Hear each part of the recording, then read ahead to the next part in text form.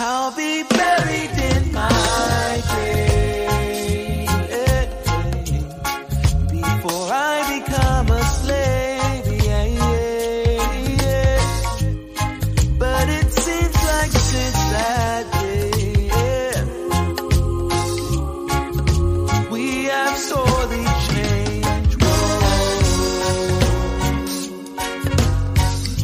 Hey, hey. Whoa, oh, oh, oh, oh, oh, whoa, oh, oh, oh, oh, oh.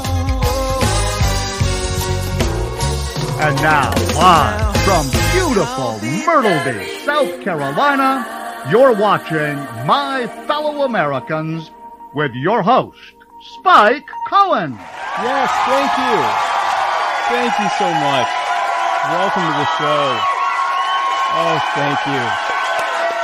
I'm clapping for you. Thank you so much. Thank you, thank you, thank you. Thank you. Clap for if you believe. How would we know you believe if you didn't keep clapping? Welcome to My Fellow Americans. I am literally Spike Cohen. Thank you so much for joining me on this special Wholesome Sabbath episode, this Shabbat episode, on this Friday, February the 8th. It is February the 8th. Thank you for joining me. And also, this is a very special episode. I'm finally back from my 1-week stint in Facebook jail. It's a hard life out there, but I made it, and I'm back, and I'm very happy and grateful to have you here with me, Spike Cohen. This is a Muddied Waters Media production. Be sure to check us out on Facebook, on YouTube. We're on Instagram. We are on SoundCloud. We're on Twitter. We're on iTunes. We're on Stitcher. We're on Google Play. We are on pretty much anywhere that you can find podcasts or people who share stupid memes. We are on there. Muddied Waters Media, the Muddied Waters of Freedom, My Fellow Americans. Come check us out. As always, I would like to thank Kroger for this delicious, purified drinking water that I drink on this and every episode of My Fellow Americans. Bulavanaka. Thank you so much.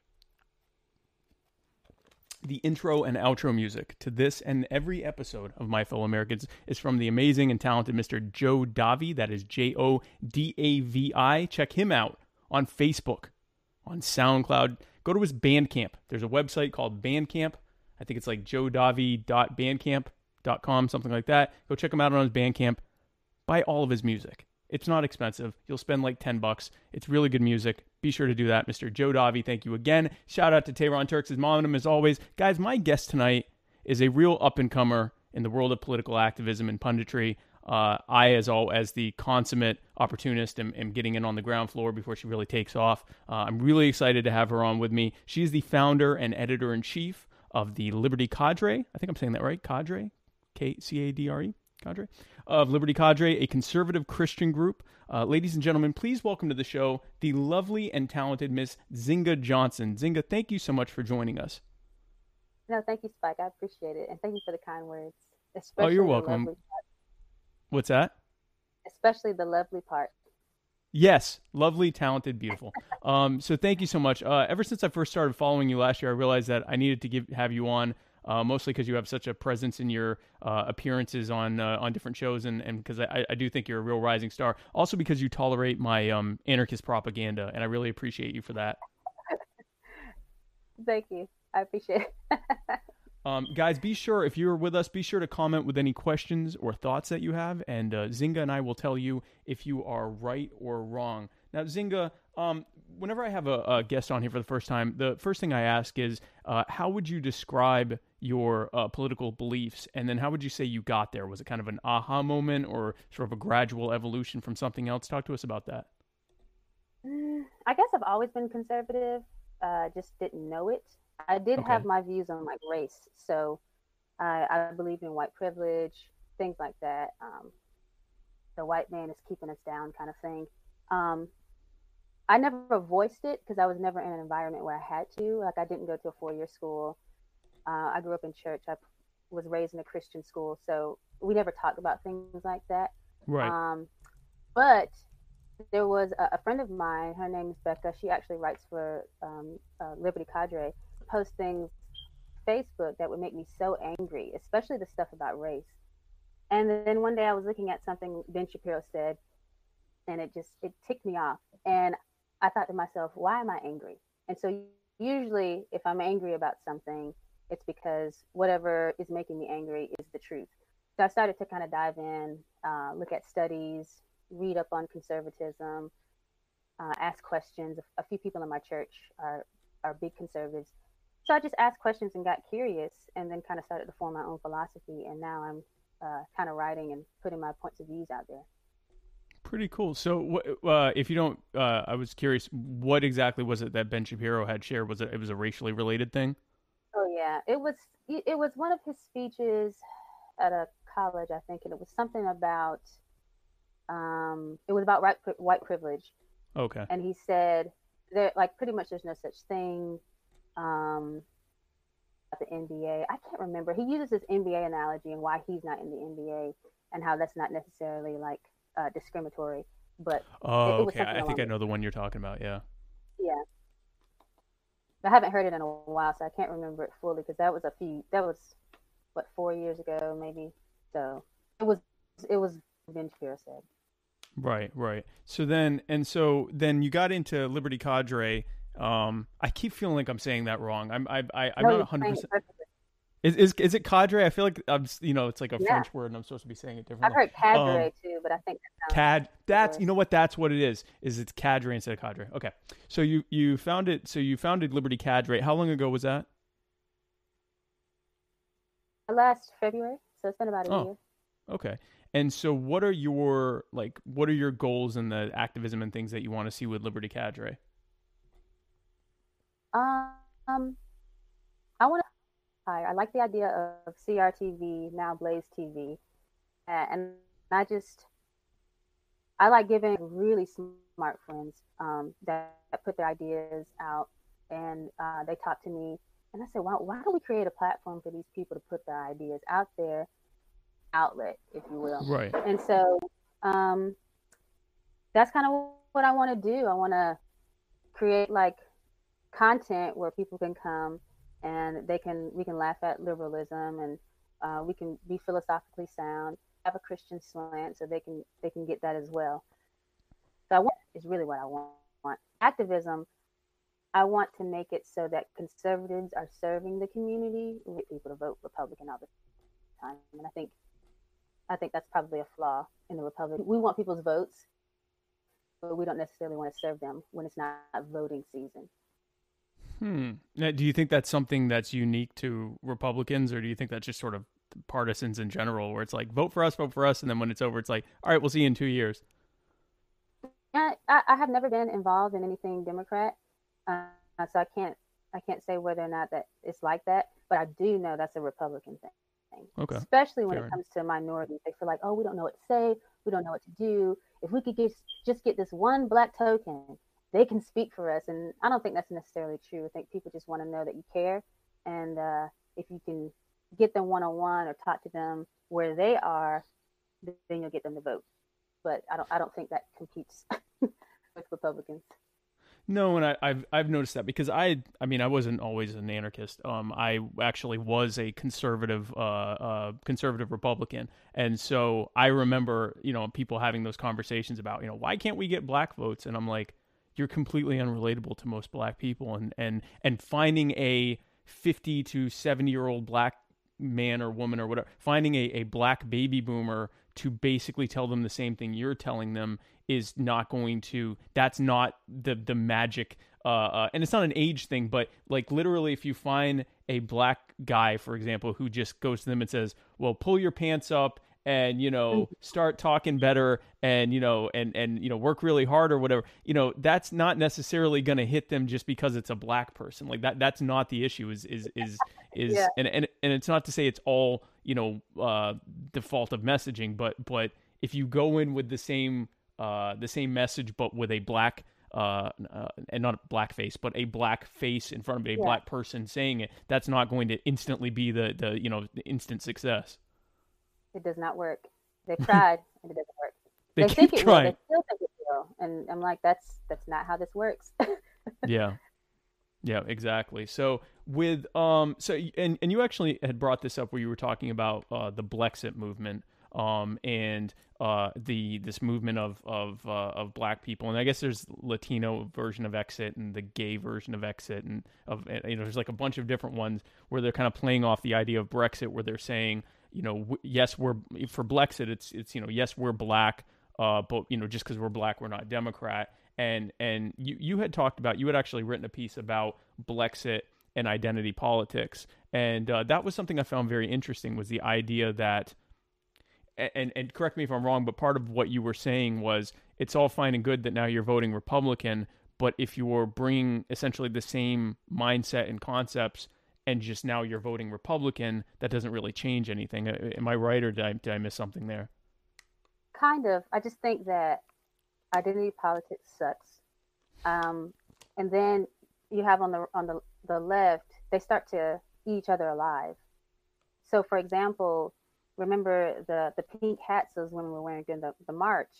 Mm-hmm. Well, the next time the march came around, at this time the transgender movement had boomed, and then it was like, oh, we can't wear the pink hats because all women don't have vaginas, and then all women don't have pink ones. And I'm like, are you kidding me? So women were taking off the hats in shame because they wanted to appease the other groups. Right. And so I'm a little bit nervous about bringing identity politics to the right, because I'm like, this is what happens down the line in the next generation, or maybe even in this generation. Are the black conservatives going to be mad at the white conservatives? Are going to be mad at the Latino conservatives?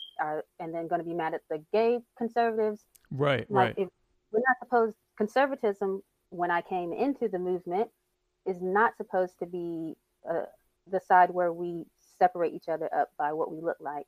It's supposed to be, oh, we have the same ideology, or we believe the same things, we have the same principles, let's work together. So that's why I think it's so dumb. And a lot of people argue with me about it on Facebook, a lot of conservatives, but I always ask the question that they can't answer. I'm saying, well, what is the fruit of this? Like, if you plant a seed, you plant an apple seed, you're not going to get oranges. You're going to get an apple seed. So, or you're going to get an apple. So if we plant the same seed as the left, do we think we're going to get different fruit because we're conservative and we're different? And no one's able to answer that question. And so I'm not convinced that identity politics is good for us. Yeah, no, I agree with you. Part of the reason that, and again, this is me with my subtle, not so subtle anarchist propaganda. One of the things with any kind of democratic system, and I know this is a republic and not a democracy, but any system where you choose leaders and policies based on popular vote or who gets the most votes,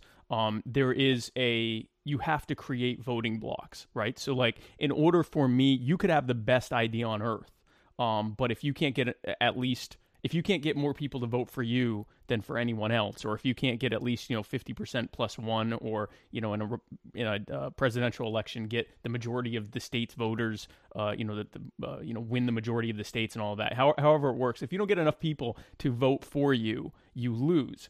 The easiest way to appeal to getting voting blocks is appealing to someone's most base concept. So even if someone doesn't know anything about politics, if I say to them, hey, look, I'm also a Jew, or hey, look, I'm also white, or hey, look, I'm also from the South, or hey, look, I'm into the same things you are, it especially for someone that isn't as politically knowledgeable, it's easier for me to appeal to them than someone who may have an idea that they like better than what I'm saying, but they're completely different. They're not relatable to that person. And so, and there is within part of the Republican Party, or at least I guess the far right or alt-right part of the Republican Party, there is identity politics. It's the original American identity politics, which is, we're white and we want to keep it that. We want to keep this space white. But I don't think that's the majority of the Republican Party. The Democratic Party is built on this kind of intersectional idea of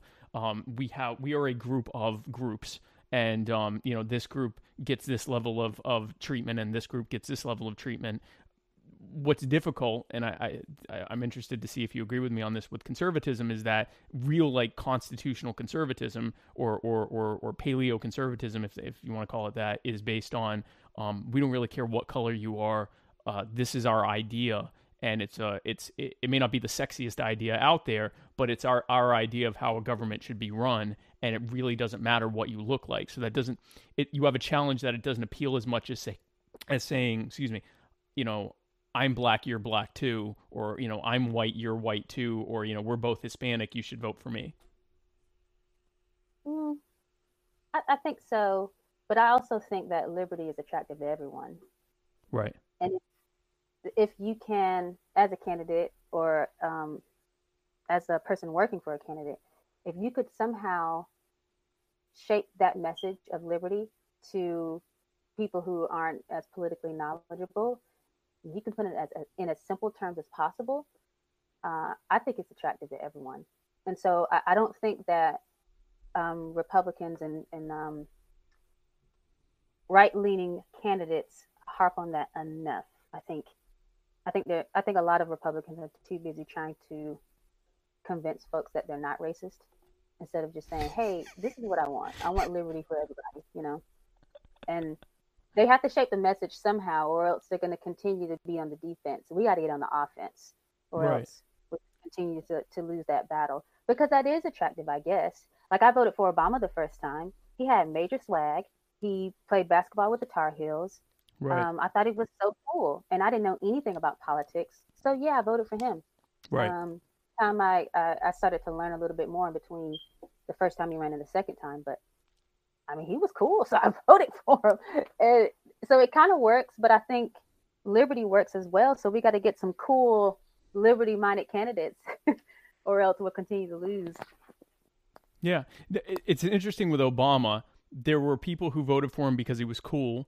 There were people that voted for him. Well, there were people that voted for him because they agreed with his politics, or because they were Democrats and he was a Democrat. But there were also people that the reason he won, I think, in such a landslide in 2008 is because he was young, he was cool, and he was black, and that appealed to a lot of black voters who were like, this is our chance to have a black president. It also appealed to a lot of non-black people who liked the idea that it would show that we'd moved past a lot of bad historical things, that we have a black or even half black president, someone who identifies as black and who is appealing to the black community, to have that as a president. I knew a lot of people that voted for McCain, but were still happy that Obama won, or they were okay with Obama winning because they were like, well, at least this helps us turn a page, or it shows how far we've come, or something like that. So I get the appeal of that. I think it was very disheartening to a lot of people who thought this would be not just a face change, but an actual change in how things are done. And he pretty much came in and continued the endless war, endless debt spending, endless taxation policies that the every other milquetoast Republican and Democrat candidate before him. So now you're young now, so I would imagine 11 years ago you were young. So you just didn't, at that time, you just didn't really follow politics, or? No, I thought I was going to the WNBA or playing overseas. That's all I cared about. Okay. I didn't know anything about politics at all. That's funny. So what would you say are the most important things to, and this can be applied, because I mean, the people that watch this show span everything from anarchists to Libertarian Party members, to liberty leaning Republicans, which I think probably is where you would fit, to hardcore conservatives. We've even got a few progressives, and like my friends and family members who are trying to figure out what my problem is. So it spans a large group of people. What would you say to people who are trying to spread their message outside of their core group? So this would apply to libertarianism too a lot, because that's a very white heavy group of people. It's very white male centric, not because it appeals only to white males. It is what it is. What would you say to them to be able to outreach to other people without it becoming this pedantic, hey, fellow black person, I'm also into this thing or whatever, and to also make it where they don't come in and bring this, like you were saying, bring in this identity. They came in because, well, I'm black and it seems like black people should be libertarian or black people should be conservative. How would you say to bring them in without avoiding that, or with avoiding that? I think the one-on-one thing is important. If I hate to say it like this, if you could single out one promising candidate and then kind of get that one person in, like let's say it's you and I, and you were trying to bring me into the anarchist fold. As I do, yes. Yeah, you would talk to me. We'd have lunch. We'd have coffee. Right. You would send me articles. You'd probably try to play basketball with me. Like, let's hang out. Like, when I think about how the gospel was spread, like it would be less like over meals and things like that. And yes, someone preached. So I think maybe some kind of social media presence is important. But like, show yourself as a human. Don't go in looking for anything necessarily. Right. Like, and then get into their world, I think, and then kind of bring it up here and there. I mean, that's the only way I can think of it. I don't think that trying to recruit people is Right. going to work. It's got to be some kind of relational aspect going on, or else they'll know. Everyone can call out, crap, and they can tell you want something from me. If you don't want, they could something spot from me, fake. Yeah. you just want relationship. They're like, okay, cool. So, I think that's probably it's not as sexy and it's not as quick. But that's probably the best way, I think. Yeah, it's interesting because I've had a few messaging experts and a few recruitment experts and people that actually some people that for different parties, both the Republican Liberty Caucus and the Libertarian Party, who their job is to help recruit people, and they pretty much said exactly what you just said, which is you have to form relationships with people because people have an innate, especially people that aren't as politically involved, they aren't as worried about this systemized ideology that you're bringing to them. They're more concerned about a sort of an innate sense, not even an emotional sense, but a real like instinctual innate sense of, is this person just coming because they want something from me, or do they actually like want to know what I want and want to help me with that and want to work together with me? And it sounds like you're kind of saying the same thing there. I wanted to talk to you about. Like, go ahead. It's kind of like church. Like, you want to spread the gospel, and right. You want to, get people to love Jesus. You don't keep inviting them to church, especially if they didn't grow up in it. Right. And you're gonna freak out, or they're gonna be like, this person just wants members for the tithing for the pastor. Like, that's how people really think. And so what do? You go to their house, you play with their kids, you bring meals by. When they're sick, you call them. Do you need soup? Like, you do that kind of thing and serve them, and then they'll come around to trusting you. So it's the same concept. Right. Yeah. And it's interesting you bring that up, because one thing I've noticed, I grew up in the deep South. I'm in Myrtle Beach area of South Carolina. So it's very church heavy here. There's a lot of Christians here. And one thing I've noticed is, so it's Sunday, church is out, and you have large groups of mostly people. I mean, there's everything from little kids all the way up to very old people. But I would say the core groups, especially that go out to like, Ryan's or Sizzler or whatever afterwards, they're people in their, say, late 40s to late 60s, and they're kind of, I guess, baby boomers, and they go out and they're going to these different restaurants. And I've also worked in the service industry, and the people that have to work Sunday shifts in the service industry say, watch out, here come the Christians to not tip us. And these are people that are working on a Sunday. They don't go to church. And their experience with Christians, people that identify as Christians, is that they are not giving, they're not tipping, or they're not tipping very well. They're difficult. They're the most difficult table they have. And then if they give them anything, they'll give them those little prayer cards. So, you think you got money, and instead it says, I'm praying for you. And it has a verse about from the New Testament, and then it has, the information to the church, or, to, sign up to, listen to the pastor's, sermon or whatever. And it's like, great job in associating your church with difficulty and stinginess, not just your faith, but your specific church. You just said, I'm not going to give you any money for the service you just did. So you just made $2 for this hour, or $2.30 or whatever, or $3, whatever it is now. You just made, nothing. You just had a net loss of money working with me. And now here's the name and address of the church that is responsible for this behavior that just happened. And I've heard other Christians say, like, if we're going to be Christian, we can't just be Christian at church and pretend to love each other and then like fight each other to get out of the parking lot and, flip each other off or whatever, driving down the road to get to, to get to Shoney's or whatever, and then show out there and not leave a tip. Like this isn't evangelism. This isn't very good evangelism. Right. And it sounds like you're applying those same things to the political spectrum. You can't be a great conservative or great libertarian or great Democrat, great whatever to each other at your meetings and then go out to the world and be a jerk to everyone and then hand them your candidates or just smile in their face long enough to hand them your candidates or your some referendum you're trying to pass or whatever and hand them that and go, now vote for this. That's not going to work, right? I agree 100%. And don't invite them to a political meeting too. Like, you should come on out. Yeah. Meeting we're having. Like, first of all, it's boring to everyone who's not politically active, and some folks who are politically active, so don't automatically want something from them. And you know what? I've worked in the service industry too, and that is completely true about Christians on Sunday. It's sad, but it's true. I'm in Raleigh. It's sad. Yeah. So it's the Bible Belt, and people come in and they don't tip, and they make it terrible for the server, because like I have a friend who was a server, and she was working on Sunday, and a bunch of people came in, they sat down, they look at her in the face and they say, "We're about to work you." So she thinks she's getting a nice tip at the end. She got barely nothing. Like, come on, guys. And we know you just came from church. Oh, man.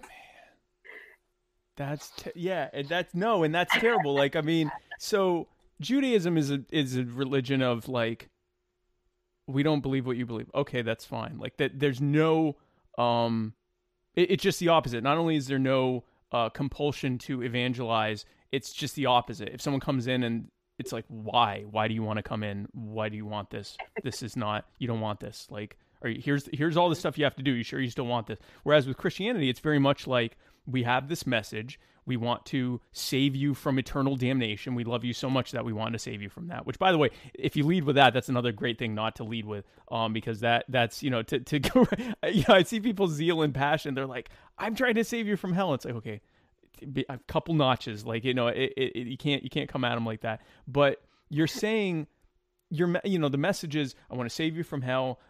Christ has died and presented with you this way to, repent of your sins and be baptized and filled with the Holy Spirit and the whole thing. And I really want that for you. Now watch as I show you how big of a jerk I am, and like how, or even if I'm not a remarkably jerkish, I'm no different than anyone else out there, but I'm, who you also don't really trust. But then I'm going to tell you how great I am and how you could have this too. And it's like, well, I don't know that I would want that. So, but you said this, same thing with politics. Hey, I'm like every other person out there, but also I'm really annoying about how much I want you to vote for Donald Trump or Kamala Harris or whatever. And so I'm going to really give you a hard time about it.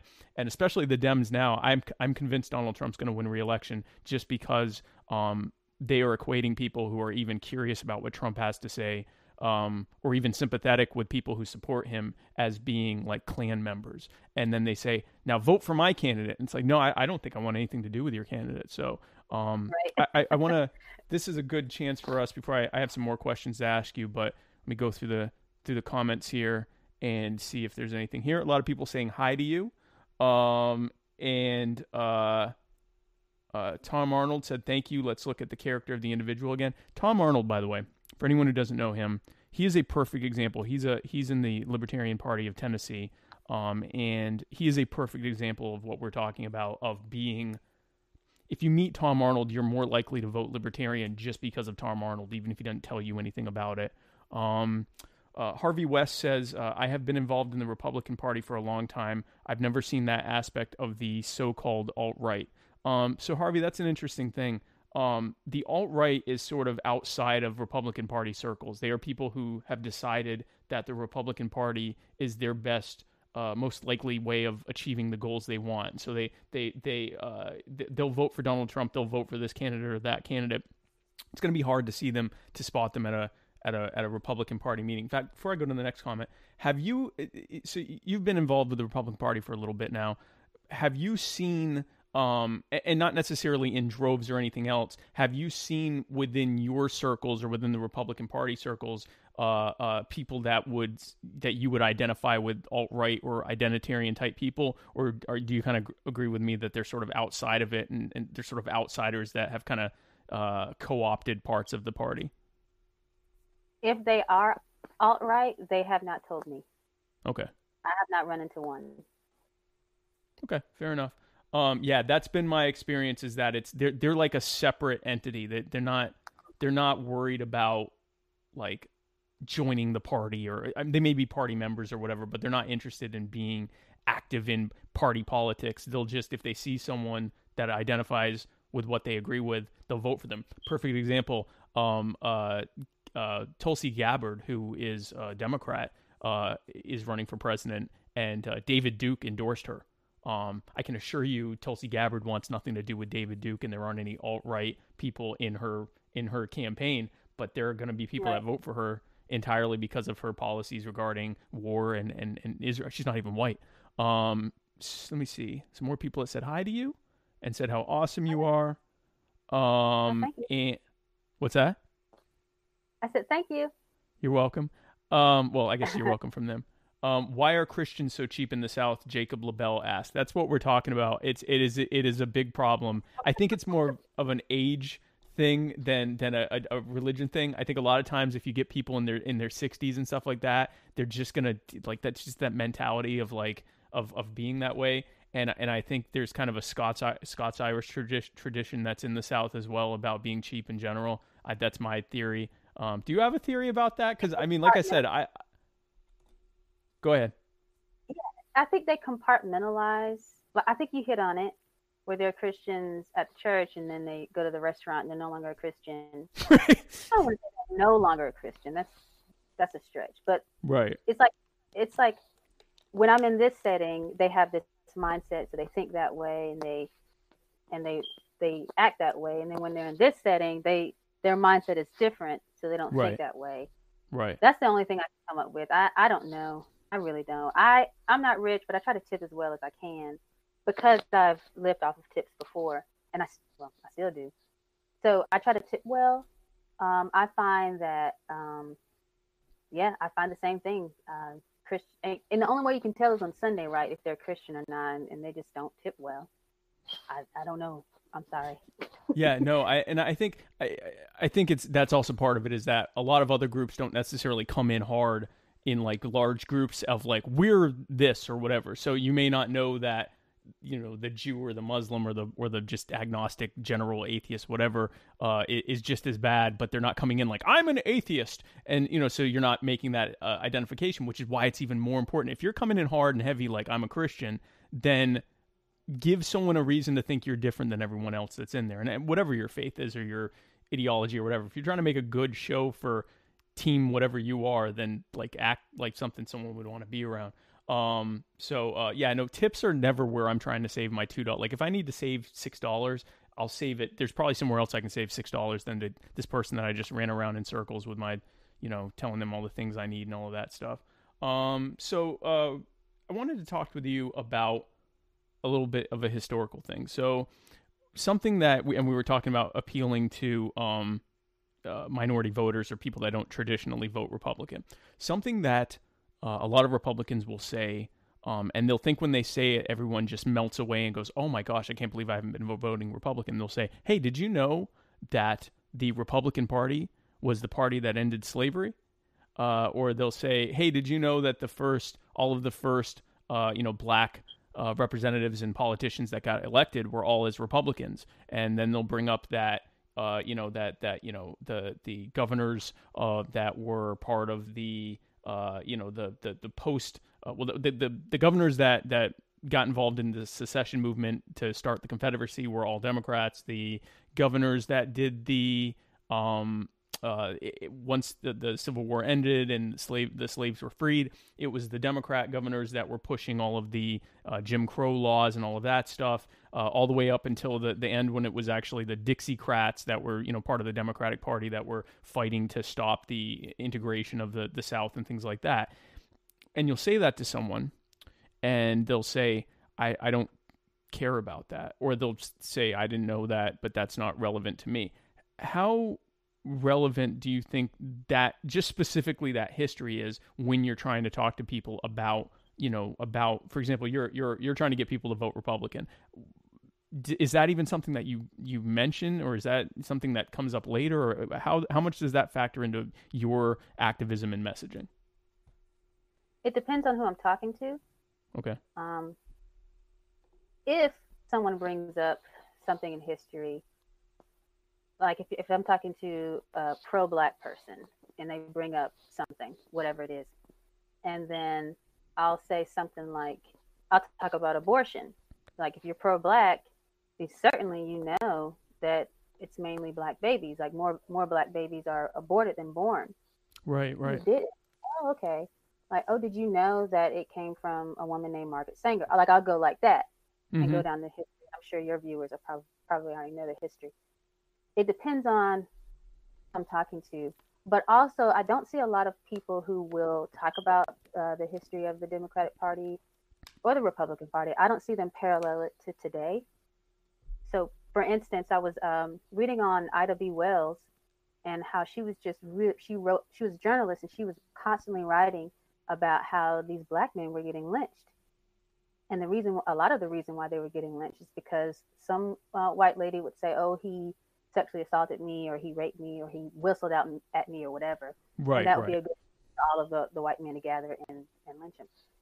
And now we have them kind of doing the same thing, where they're like, oh, sexual assault, he looked at me, he said something to me. And I'm like, you guys don't see how people are getting like crucified socially, and they're kind of doing the same thing that they did to the Black men before. So I try to kind of parallel it that way. I don't think it has a lot of bearing on people who don't know, or people who don't even think about the history at all. Right. Like I said, it depends on who you're talking to. Right. So one of my more recent bans was as a result of my saying that the history of feminism is largely a history of white women accusing people of doing things to them without any proof. And that got me some new friends, and I had to use the other account that I don't ever name publicly. But that got me having to use that one for a little bit. But yeah, no, I mean, there's definitely some historical parallels there where it's like, okay, I said this thing, and you sort of have to believe me because of my status, or my I guess status, where I should rank in society. The fact that I've said this should not require any kind of proof or anything else, and this person's life should be destroyed. So it's interesting you mentioned the abortion thing too. I still consider myself pro-life. As an anarchist, my concept of how that should be handled is obviously a lot different than someone who believes that there should be a governmental structure in life. But I still do consider myself pro-life, because I think that my ideology is based on property rights and self-ownership. And if you are a baby, and I'm not even going to get into talking about like a zygote, or something that was just fertilized or something. If we're talking, something that we can really identify as a baby, like a week before or a day before being birthed, this is a child that if an emergency C-section had to be performed, you have a completely viable baby here. In that kind of a situation, if we believe that there's self-ownership, if we believe that in anything related to human rights or anything else, I don't see the reason to say that this, whatever you want to call it, fetus, baby, person, whatever, wouldn't have those rights. And there's obviously, we have to be sensitive to the fact that there's a mother that this thing is attached to as well, or this person is attached to as well.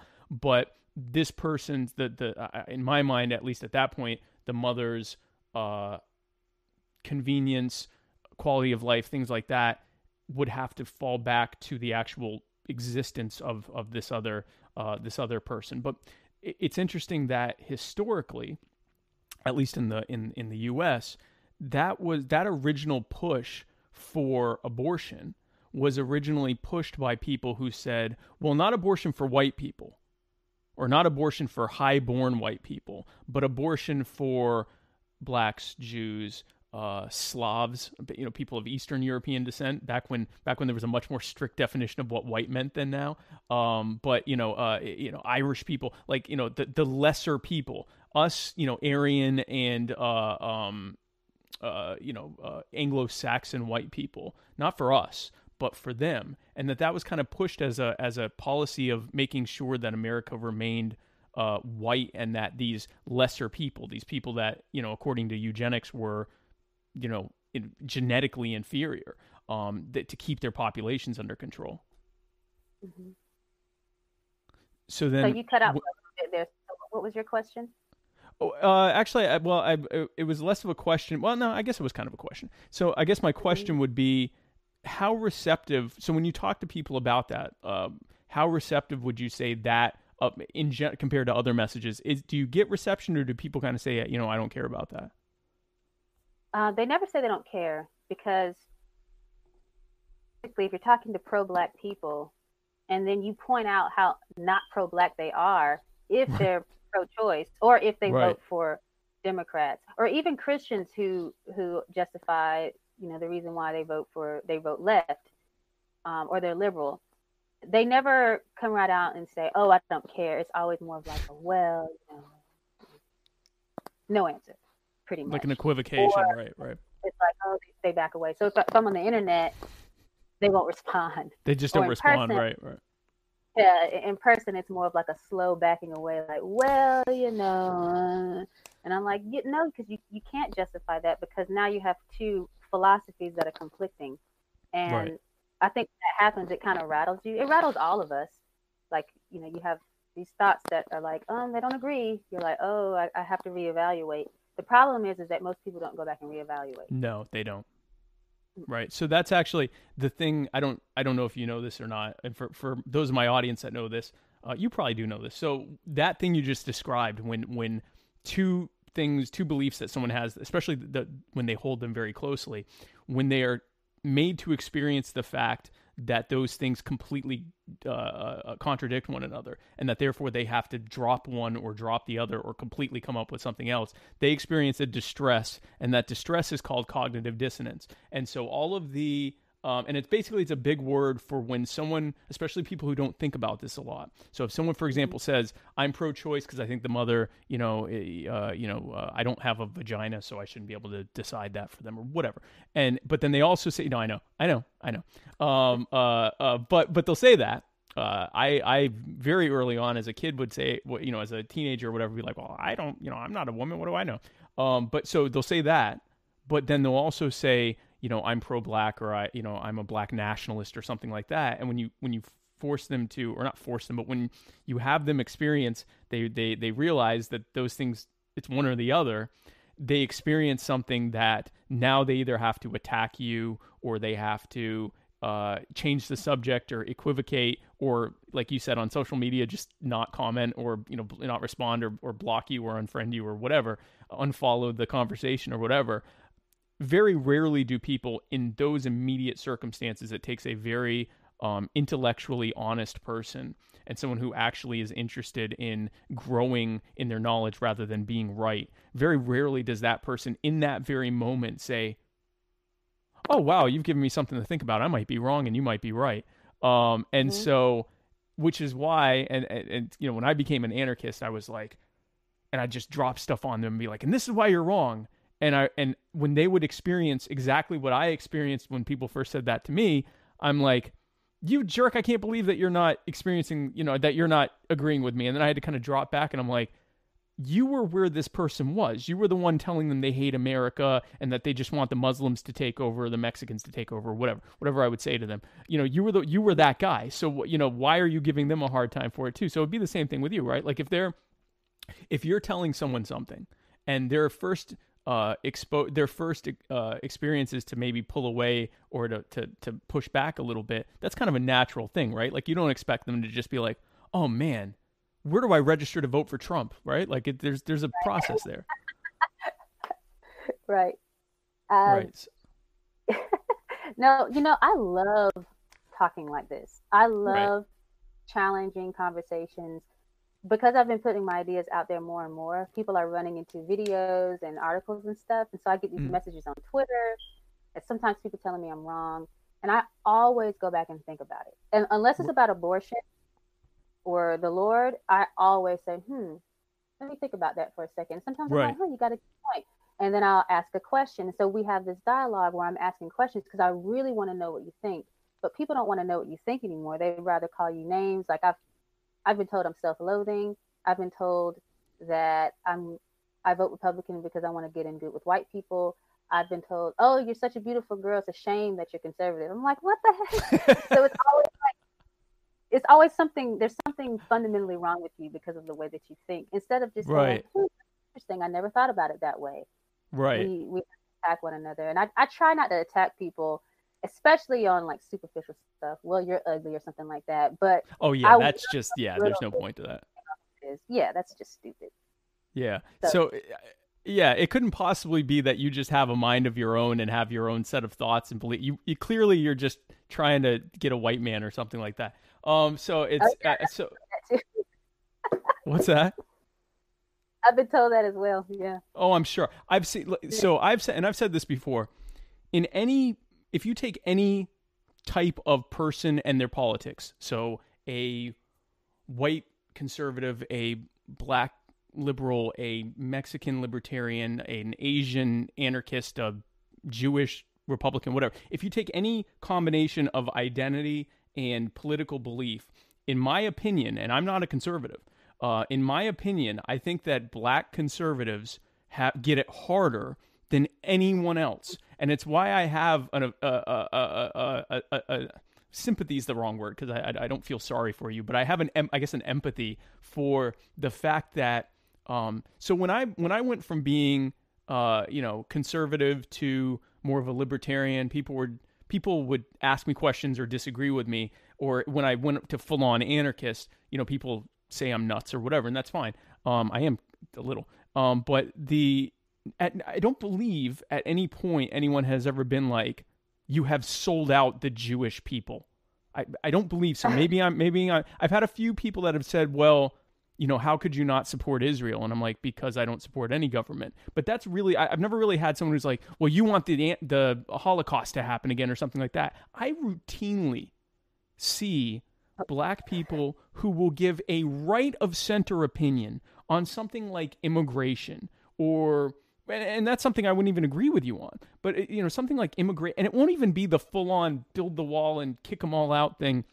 It'll be something like, we need to find a way to process the people that are here illegally, but then we have to have stronger border security to make sure that, we are, keeping out the bad people, or that, we're making sure everyone who comes in is doing it the legal way. A very mainstream right of center opinion on that subject. And it's one I personally disagree on because I don't think the government should do anything except go away. But I'm able to have that kind of, have a reasonable discussion with someone about that. I will watch other, especially black people, and occasionally even white liberals, which I always find hilarious when a white liberal is telling a black person that they're, not being the right black person. That's anyway. So, but they'll say things like, well, this is how they did our ancestors, and so this is like, you're one of the slaves that would be in the house. You're a house slave, and they use a different terminology for that. You're a house person, and and then they'll pull up the Malcolm X quote about the house slave, and I'm like, it's me trying to avoid an argument. I'm thinking, okay, but you're here caping for Hillary Clinton, so what does that make? Like, I mean, if we're really going to go into that territory, you're caping for someone whose husband locked up more black people than any other president in history. So what, if we're going to go down this "you're not black enough" route, but I'm not the one to have that conversation with someone. So I watch in sadness as people rip someone apart for having a relatively mild, if not pro-Trump, but like, oh, you know what? Maybe Trump had a good point on this, or on taxes or healthcare or whatever. And it's like, if I as a white person disagree, they'll say, they'll either actually argue with me about it, or they'll just be very dismissive, like, well, you're a white guy, you're probably rich, whatever. But if a black person does it, it's like here comes Black Twitter to rip the person apart and try to find out, what they do for a living and everything else so that they can destroy their lives. Like, am I wrong? I mean, that it seems like black conservatives get a special kind of hatred that no one else gets. No, you're not wrong. I'm trying to think of some of the other things that have been said to me. So, like, I have such a good, because of the Liberty Cadre blog, I have such a good, strong base of conservative friends and like 2 mentors. So they're always reassuring me and stuff like that. Otherwise, I don't know if I could stand the heat, but they're always like, you go, girl, you're doing the right thing. You're saying the right thing. Right, they'll get right. me if I'm a little off. But people can be vicious. On Twitter, it's always something about me not being black enough or something like that. I'm wrong. They think I'm trying to get rich somehow. I wish it would work. It's not working so far. It's so dumb. So, yeah, I never thought about it being more vicious than other people. I know this. I will not wear a MAGA hat. Like, first of all, I don't like doing what everyone else is doing. But Right. if I did want to wear a MAGA hat, I will certainly not wear a MAGA hat because I'm not going to get beat up because it doesn't matter what race you are. Like, no one's off limits. And if I wore a MAGA hat, I feel like I would get a mob of angry black liberals that would beat me to a pulp. And I'm just not about that life. And that's unfortunate. So, I mean, look, I'm not a Republican. So when I see the MAGA hat, I have the same reaction that I have to when I see like someone when people used to wear or when people still do wear the Obama stuff, the hope, where he's in like a tricolor, the face of Obama, and it says hope. Right. And it's like, or change, hope or change. And it's, the patron saint Obama of tricolor liberalism. And I look at it and I'm like, all right. And then I see the MAGA hat and I'm like, okay. And so my reaction is usually like, I'll just kind of chuckle to myself or whatever. But I also, there's a type of bravery that comes with the MAGA hat in some circles. I mean, if you're down here, where I am, people walk around with MAGA hats and Trump stuff and everyone's people are high-fiving each other. And if there is a negative reaction to it, you don't see it a lot. So I think it depends on where you are. But I think definitely up north, or if you're in a college town or something like that, or out west, it's a completely different reaction. And it's like, and I always tell people, so they'll say, well, the MAGA hat people, they want this and they want that. And who else wanted that is Hitler. And I'll be like, all right, that's a weird comparison. But if we really break down and again, this is my anarchist talking, I'm like, if we really break down what Obama did compared to what Trump did, you're going to see it's a matter of variations in degrees in policy. There are very few things where it's like this one did this and this one did that. It's like, if this is the center, Obama did, Trump did this is my right is the left on this. So Trump did this, or no, Obama did this and Trump did that. So if you're saying that this is a Klan, the same thing as a Klan hood, to wear a MAGA hat, then pretty much you would have to say the same thing about any kind of hope and change stuff too. But it's just sad, the idea that you can't like express an opinion. It's one thing to express an opinion like all black people should die, or all Jews should die, or all white people should die, something like that. But if you're expressing like, I support this political candidate, it seems like, again, I'm an anarchist. Like, I don't agree with any of these people. So if I can tolerate, you having this opinion, it seems like kind of sad. Like, I mean, do you have an angry reaction if you see someone wearing an I'm with her hat or an Obama hat or something? No, I really, really don't. I'll laugh because it's funny. Like, even bumper stickers are funny. I did it. I worked with a congressional campaign over the summer. So I put his bumper sticker on my mother's car. It was a magnet, so we could take it off. Otherwise, I wouldn't have put it on. But all of that stuff is funny to me because then you can kind of look at the person. Like the other day, I saw like a Mitt Romney thing, and I saw "Make America Great Again" and like something about Trump on the back of a car. And I roll up, and it's just this old white guy. That was like stereotype. So sometimes it's funny because it'll be a black person with an Obama thing, or you could tell right. guy with the Hillary Clinton. So it's funny to me, but I don't get angry by any means. Yeah, no, I mean, there'd be no reason to get angry, right? Like Oh, did you? I think I lost you for a second. I think I lost you too. But I was just saying, having an emotional response that extreme towards a symbol or a few words is kind of ridiculous. Yeah, no, I agree, and I find it interesting how people react to this stuff. And like I said, anytime I see a black person, they have a bunch of Trump stuff on. I'm like, I think I'm saying a prayer for you. Like, I don't. I'm sure we could have a great conversation on things we agree and disagree on or whatever, but I just know how tough you're getting it and that you don't care at all. Like if you're truly embracing it, like, man, you are brave. You're probably armed too. So I'm definitely not going to give you a hard time. But so just going through the comments here, let's see where we go. How do you bring Dems and Republicans together in unity? Asks Sandra Jones. That's actually a good question. I'm going to get your take on that, and then I have an opinion on that. So go ahead. I think the truth has to come out first about things. So if we could go back to abortion, like the truth has to come out about what it is. I mean, I'm sure you've seen videos where folks will go on the street, they'll interview a couple of girls and ask them about whether they're pro-choice or pro-life, and they'll go with pro-choice just because that's more popular. And Right. Then the person interviewing them will either show them pictures or break down what actually happens during abortion, and then they'll Right. change them. So I think, you have your side with your talking points, but not a whole lot of truth. It says we're connected again. Okay, so we're connected again, hopefully. And so my thought on so people bring this up a lot and they'll say, like, how can we be united? And so my answer is that you're talking about, so if you're subdividing us up into the USA, you're talking about 320 million people. If you subdivide us up into even a state, you're talking about anywhere from, I think the state with the smallest population is Wyoming, which has something like 700,000 people, and the state with the biggest population is California, which has tens of millions of people. When you're talking about that many people, I don't know that there is such a thing as united.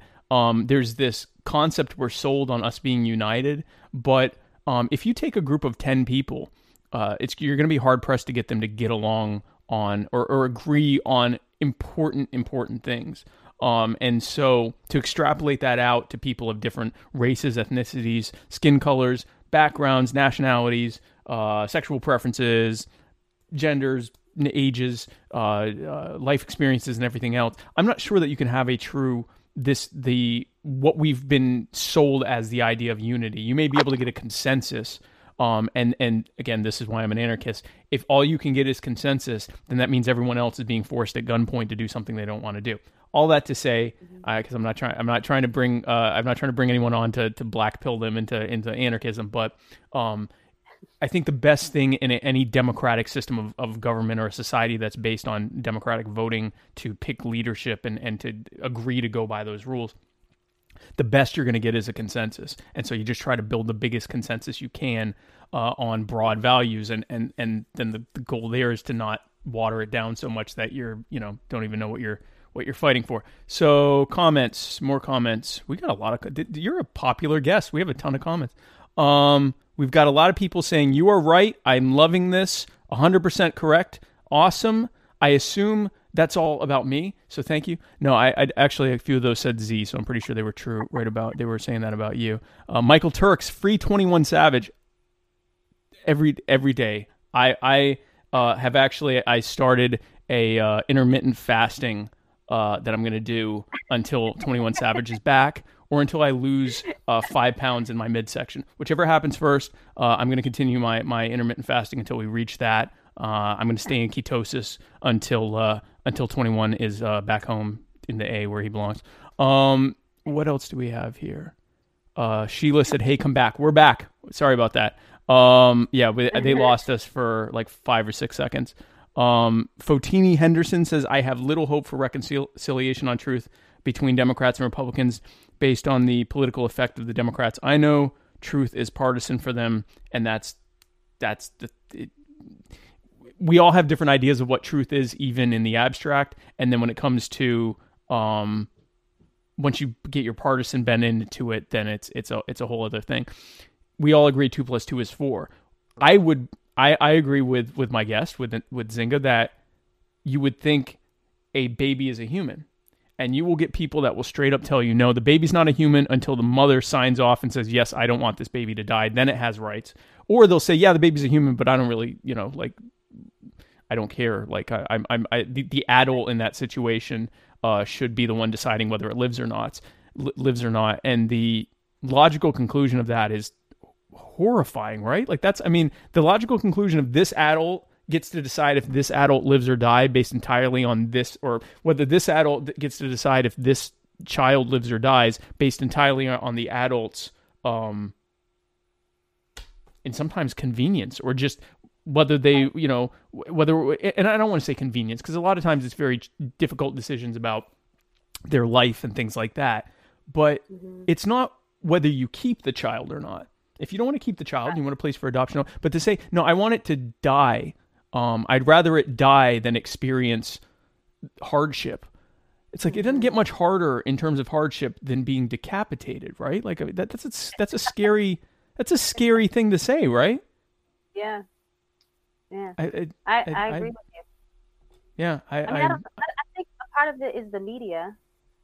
So, for instance, can't remember his name, starts with an N, the governor of Virginia, when the Northam. Northam, yeah. Yeah. When that came out about him in blackface, and CNN is saying that he's a Republican. And so things like that, like little things, I guess it's not really little, but just those slight things that the media will do, and to twist people's words, or to straight out lie, or to make up scenes, I don't think that helps at all either. But maybe it's easier at a local level to kind of bring Republicans and Democrats together. I know where I work, Democrats that are in office are always coming in. So they're kind of your neighbors. You can see them at the grocery store, maybe something like that. Right. That comment had a good point. That the truth is for some reason the truth is relative now, which is ridiculous. But it is, and in the more so, if you get into something like tax policy, I don't think that anyone can argue. Well, actually, that's not true. The only objective truth about tax policy is that all taxation is theft and should be ended. Short of that, again, this is my anarchist coming out. Short of that, if you're getting into any kind of concept of what the tax rate should be and whether it should be flat or progressive or whether what things should be deducted, there are people that will straight up be like, okay, my idea on taxation is the objective truth. And they're talking about that, this should be 32% and this should be 10% and this should be 18% and this should be fully deducted and this you should only deduct up to this point. And I'm like, buddy, objective truths are like the things that like the universe hinges on. Like your opinion on what the marginal tax rate should be and things like that. That's going to be wide open for opinion wise. And most, I would say most political stuff comes down on the margins of like, should it be like this or should it be like that? Part of why I'm as extreme as I am is because I've kind of embraced these far logical conclusions that I take to be the truth, but I know most people aren't comfortable with that. So we're kind of in this thing instead. I wanted to talk to you about Donald Trump because you are a Republican. I wanted to get your thoughts on a few things. Actually, before that, I want to talk to you about this Ralph Northam thing. And apparently, and now, because in my notes, I think I mentioned Ralph Northam. Now it's apparently every Virginia person, every politician in Virginia over the age of, I guess, 40 has done blackface at some point. Because now, so it was either blackface or they've sexually assaulted someone. It seems to be one or the other. So the governor either was in blackface or in a Klan hood. And he said, well, no, that first he admitted to it and then said, no, actually I was remembering when I dressed up like Michael Jackson or something like that. And then after that, you've got the lieutenant governor, whose name I forget, who has been accused of sexual assault. And then you've got the person under that, the attorney general did blackface, I believe. And then the Republican head of the legislature there in Virginia. I don't know if he did blackface or he was in no. He was in what was it? He was in his yearbook had it, lynching pictures in it or something like that. So I know, like, it's the whole damn state. Like, I mean, you're like, these people aren't 80 either. They're like younger than my parents. And like, they were joking about, like, really. So I guess I'm not even sure what my question is to you on this, other than what is your reaction to what is happening? Oh, and then there's someone in Florida that did blackface, a politician in Florida. Like, what is your, I guess I don't even have a question for you. What is your reaction to this? It is so hilarious because all of these people are such a joke in a way. Right. And I know Northam won't resign. Like, he refuses. I think that the Democrat Party and the Republican Party in these places, they have a lot of work to do. Like, I'm thinking about locally, if someone did that here in Raleigh, I mean, the Republican Party here would like be in an uproar. And I hope that the Democrats are scrambling right now because at least in Virginia, like the Virginia party, because I mean, it is a hot mess. So I don't even really read the stories. I see the headlines because I feel like there's bigger fish to fry. Right. But man, like when it was like this one guy, you're like, man, that sucks. And then it's another guy, and it's another guy. I'm like, good Lord, what is going on? Who chose these people? Right. Yeah, because when you have a candidate, the candidates should hire an opposition researcher who's supposed to go back and look and say, this could be a problem for you. So I'm wondering that if they just had really bad opposition researchers, or if they found it and said, hey, do you still want to run even though you have this picture? They decided to run anyway. But usually if that happens, then they would come up with some kind of story or something that the candidate can say just in case it comes out. Right. And I don't even think Northam did that because he doesn't even have a good story. He apologizes and then he says he didn't do it, or vice versa. I'm like, man, they have to clean it up. They got to get it together, and they need to vet their potential candidates a lot better than what they've been doing, because that sucks. Or like at all. So it seems like they didn't vet them at all. So, and this is Virginia, which is somewhat of a swing state. You think they'd have their act together. So people in the past, before I went nuts, when people were like, hey, you should run for office as a Republican or whatever. And I'll even occasionally get people that for some reason think I should run as a libertarian, I guess as a hobby or something like that. And I'm like, and I'll say, listen, I did drugs for like 10 years straight. I don't fully remember everything that happened during that time. I don't think I hurt anyone. I didn't hurt anyone. Like I wasn't a bad person or anything like that. I just have some hazy times, and I'm sure people could come up with some mildly embarrassing stories. But like, I didn't rape anyone. I didn't murder anyone. I didn't do blackface. I know even if I was high, I wouldn't have done blackface. I never dressed up in a Klan outfit or as Hitler. I've like. And I've listened to, I see these people, they get elected, and I'm like, man, maybe I have a shot because I haven't raped anyone. Like, it seems like the bar is really, really, like, we've reached a new low bar. And so with Trump, I say he's scandal proof at this point. And the reason is because he has this thing where he says incredibly outrageous stuff and then slowly moderates it a little. So people already are shocked by this. And then they're like, oh, I can't believe he said that. I can't believe he said. And he has enough of a core group of people that support him no matter what he says. And then so by the time people are talking about it again, he's like, well, no, what I really meant was this. And this now sounds reasonable because he said this first. And in terms of like, well, he did this and he did that. It's like, we've known that for 40 years. Donald Trump has been in the public eye since the early 80s. Everyone, like, people have disliked Trump forever, right? So like so he's kind of scandal proof. I think some of these other people are thinking, well, if he could do that, I guess I can get away with blackface. No, you can't. You cannot. Please don't stop. Like, parents, if you're dressing your kids up in blackface, that's going to haunt them forever. I want to ask you this, because this is actually a question, because I haven't had a question for a moment other than like, how insane is this? Right before the story broke about Northam that he was either in blackface or a Klan outfit or Michael Jackson, whatever. before that broke, he talked about, I guess he was on a radio show, and they were asking him about this abortion bill, which failed. That would have made it, given legal protections and reduced the threshold for what was required to be able to allow late-term abortions. And they brought him on basically to try to not scare people about it and to like make it sound more reasonable. And he basically said at one point that a baby could be born and then kept comfortable for a while the mother and doctors had a conversation about whether to allow it to continue living or not. Right. And then the blackface thing happened.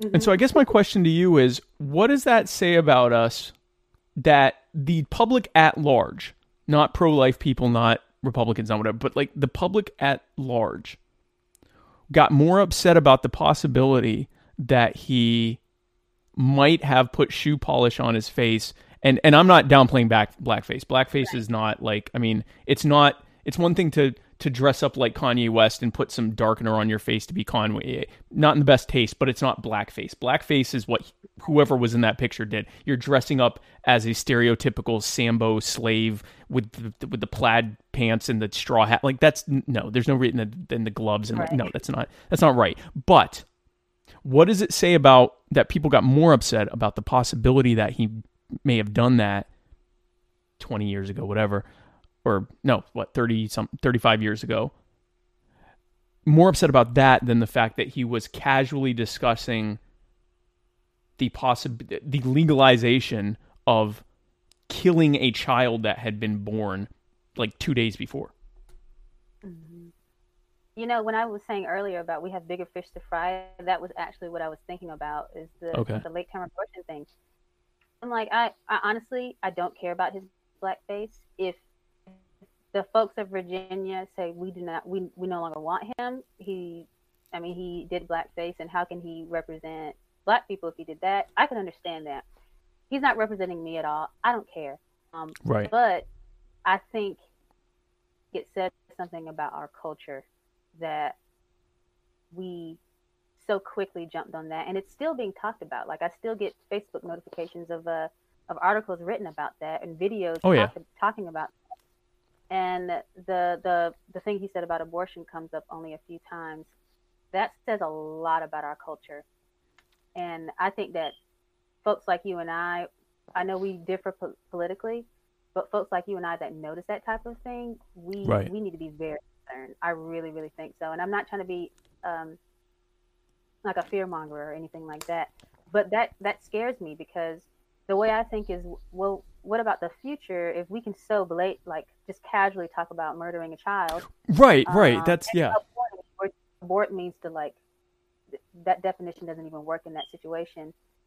So I'm like, well, are we going to start knocking off people who, like older people? Are we going to knock off the homeless? Yes, mentally? But that's yeah. I'm like, because I mean, it's been done before. Like countries have done it, and so that's not so far out there that can't happen here. So yeah, I think it says a lot about our culture and a lot about even probably the media in a way, because I don't know, when I was a kid, I'm sure if he'd said that on the radio, he would have been socially crucified. But today it's kind of like, it's a normal thing, and that's scary to me. Yeah, and that's I guess that's what I was getting to, because even like you said, this isn't abortion anymore. And now we say that there really isn't a massive difference between doing it inside and outside, especially at that age. But now we're no longer talking about abortion. The baby has been born,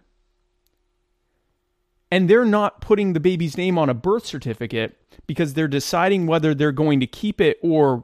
And I would have wanted to know. Okay, great. But they're having this conversation while the baby's being kept comfortable, and they're having this conversation while the baby's being kept comfortable. Okay, great. The mother says, I don't want it. I don't want to give it up for adoption. I want it dead, I guess is what they'd be saying. Now what? You don't feed it and let it starve to death?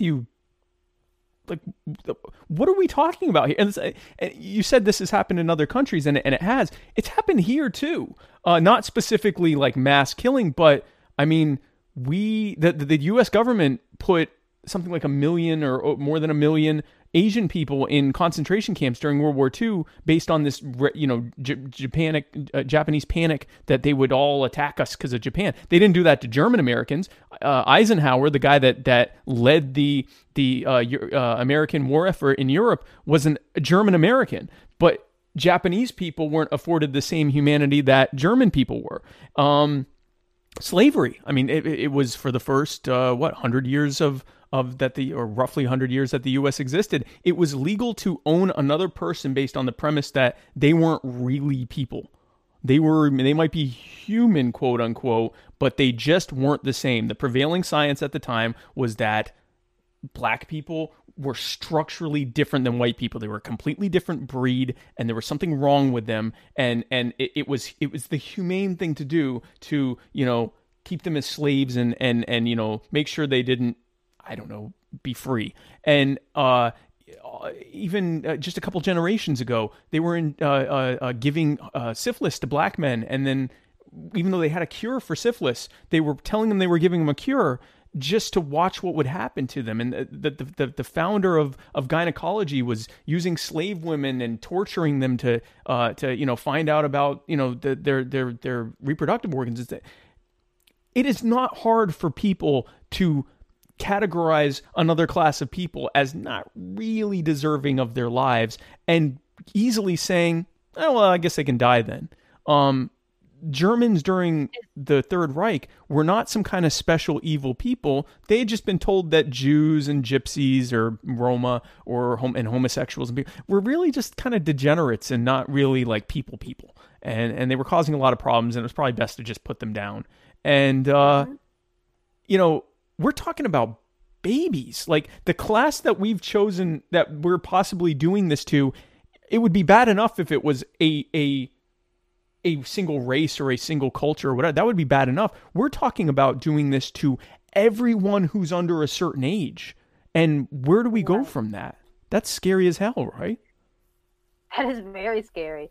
That's another kind of left thing. I meant to say that earlier when we first started. Is they kind of keep continuing to use the same tactics, like identity politics, but like we justify violence or killing by dehumanizing another person. And so, oh, it's just a fetus. It's not really. Oh, it's just a clump of cells. Oh, but they've got Down syndrome. They really can't really do anything in life. That kind of attitude. And I'm like, so life is not. I hate to say it, but based on history, based on what progressives say, life is not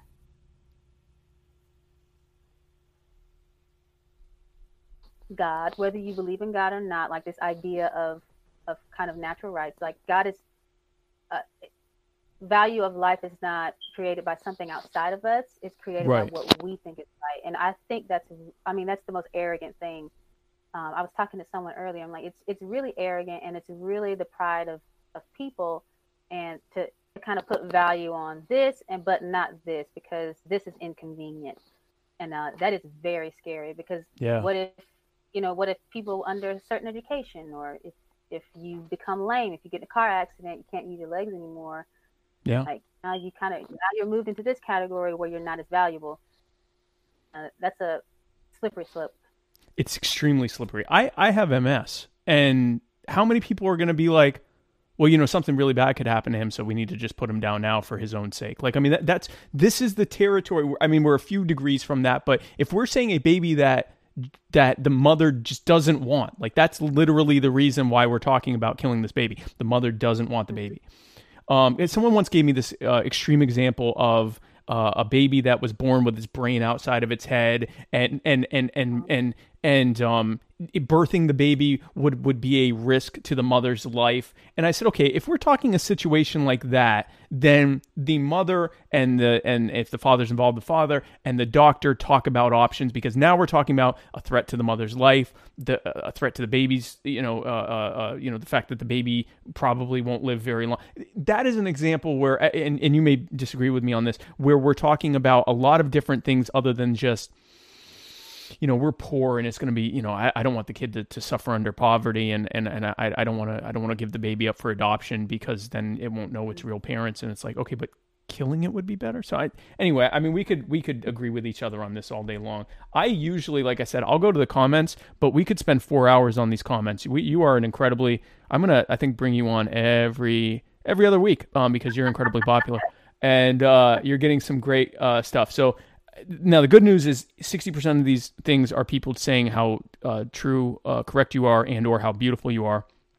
And so let's see what's here. Taxation is theft. Yes. Someone said, what if Trump did blackface? We would test my theory about him being scandal proof, I guess. Right.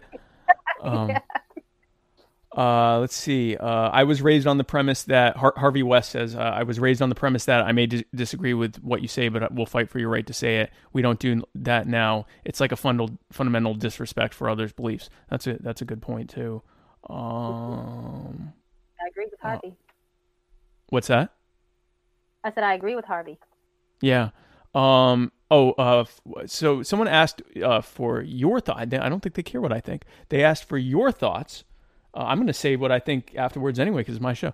What your thoughts are on, I guess maybe I don't have it. Maybe they knew I didn't have anything to say. I haven't even read about it. Do you know anything? Have you read anything about this new Green Deal that Alexandria Ocasio-Cortez put out? And then, like, I guess she's pulled it because it's been made fun of so much. Have you heard anything about it?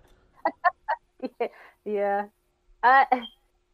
She's fun. She's so fun. I was talking to a friend about her, and I said, she's the type of person that you just want to go and hang out with and just listen to what she says. Right. Because I think if she was more relaxed, she'd get her. And I hate to say that, it's just, she doesn't make any sense. She's super passionate. I was like, man, I wish she was conservative because she'd be great. She's down for it. Yeah. Yep. Yeah, she's so energetic. Like, there's a lot of likable things about her. Yeah. The fact that she's young, the fact that she kind of uses kind of young people terminology on social media. She's super passionate, and then we got to get rid of cow farts or get rid of planes and use trains. I'm just like, oh, honey, no. The world's gonna. Yeah, she's like, you can tell. I think we take her under their wing and say, hey, let's mentor this person. She could go far. Like, nobody tried to mentor her, or either she didn't look for it. She just decided to run. Right. That Green Deal is hilarious. Like, Spike, you have to go and read it. It's the funniest thing. If you want a good laugh right before you go to sleep tonight, read that. Just go watch Ben Shapiro talk about it or something like that, or read the Federalist about it. And they use the picture they used was like unicorns and rainbows and stuff like that. It's the most ridiculous thing ever. Like, I can't remember what percentage, but like they say that her Green Deal would take away like a huge chunk of the American economy. Oh, of course, yeah. So she's an idealist, is what she is, which I think most of us young people are. But the idea, or the hope, is that she would move away from just being an idealist and be a little bit more practical. Or at least have. Yeah. So the one thing I caught from it, and I agree with you on that. I think she needs to maybe inject some reality into her thoughts. She said we had 12 years before the world's going to end unless we do these things. And one of the things she wants to do is to start laying down train rails, which take decades. If you know the history of the trains in this country or anywhere, it's a multi-decade process, which is why we've moved away from it, because we're not going to sit here and try to figure out what the traffic's going to be like in 30 years. And we don't do it anymore. And she wanted to, I think it was either ban or greatly restrict plane travel. And I'm like, man, you know what? If I have 12 years to live, I'm going to travel a lot on planes, actually. Like, I'm not waiting for the train for the last year. So yeah, I will need to read it. Let's see what else we have here. Sheila Jones says he was about to do the moonwalk if his wife hadn't Northam, yeah, if his wife hadn't stopped him. So we talked about this on the show. Me and Matt talked about this on the Muddied Waters of Freedom. if he had, first of all, we think he's probably pretty good at it. We think he's good at the moonwalk because if you watch that video, he was excited. He was like, he'd been getting beaten up for 2 days now. And then someone was like asking him to moonwalk and he kind of looked down at the floor and he's like, yeah, I got this. And then like right as he was ready to start getting into that, cause you got to kind of position yourself for it, right? You got to get centered. And, and his wife was like, no, that wouldn't be appropriate. And he was like, my wife said that wouldn't be appropriate. And it was like his whole like, I kind of felt bad for the guy in that. I know this was the guy that was just talking about murdering babies, but in that moment, I kind of felt for him because I've had those times where people are like, hey, do this. And then my wife's like, no, that's stupid. I'm like, my wife said that was stupid. I can't do that. And I bet he's good. When all this is over, and because I think he's only limited to one term anyway. When all this is over, that man needs to moonwalk, Sheila. I definitely want to see that. Someone from the NAACP in the area in Virginia said that he grew up with black kids, and so she's like, he's a good dancer. She was talking to Steven Crowder, who was pretending to be black, and kind of prank calling her. Oh, she's okay. like, yeah, he's a good dancer. He grew up around black people, so he probably can moonwalk. I believe it. You can tell when someone's excited about something and they know that they're good at it. And they were like, can you moonwalk? And he's like, yeah. And they're like, can you do it now? And he's like looking at the floor. He's like, yeah, I can do that now. And it was like, he's like, finally, after 2 days of everyone, beating me up and in my political career, I get to do it finally. And then his wife was like, saved his political career because that would almost assuredly end it. Although, if it was really good, like if he could really do it really good and then do the spin and the kick and Shimon and all that, like if he could do it really, really well, that might actually save him. So his wife might have screwed him there. We don't know. Let's see what else we got here. Michael Turks says, real men put on their clothes on first, then apply lotion to the remaining visible parts. Okay. Jacob LaBelle says, I'd vote for either of y'all. Thank you, Jacob. Let's see what else here. Michael Turks asked us what our favorite chicken place was, and Sheila said Bojangles. I would go. Michael, and you know this about me, Mike. I don't do the chain chicken places, and if I did, it would be Maryland's or maybe Popeyes.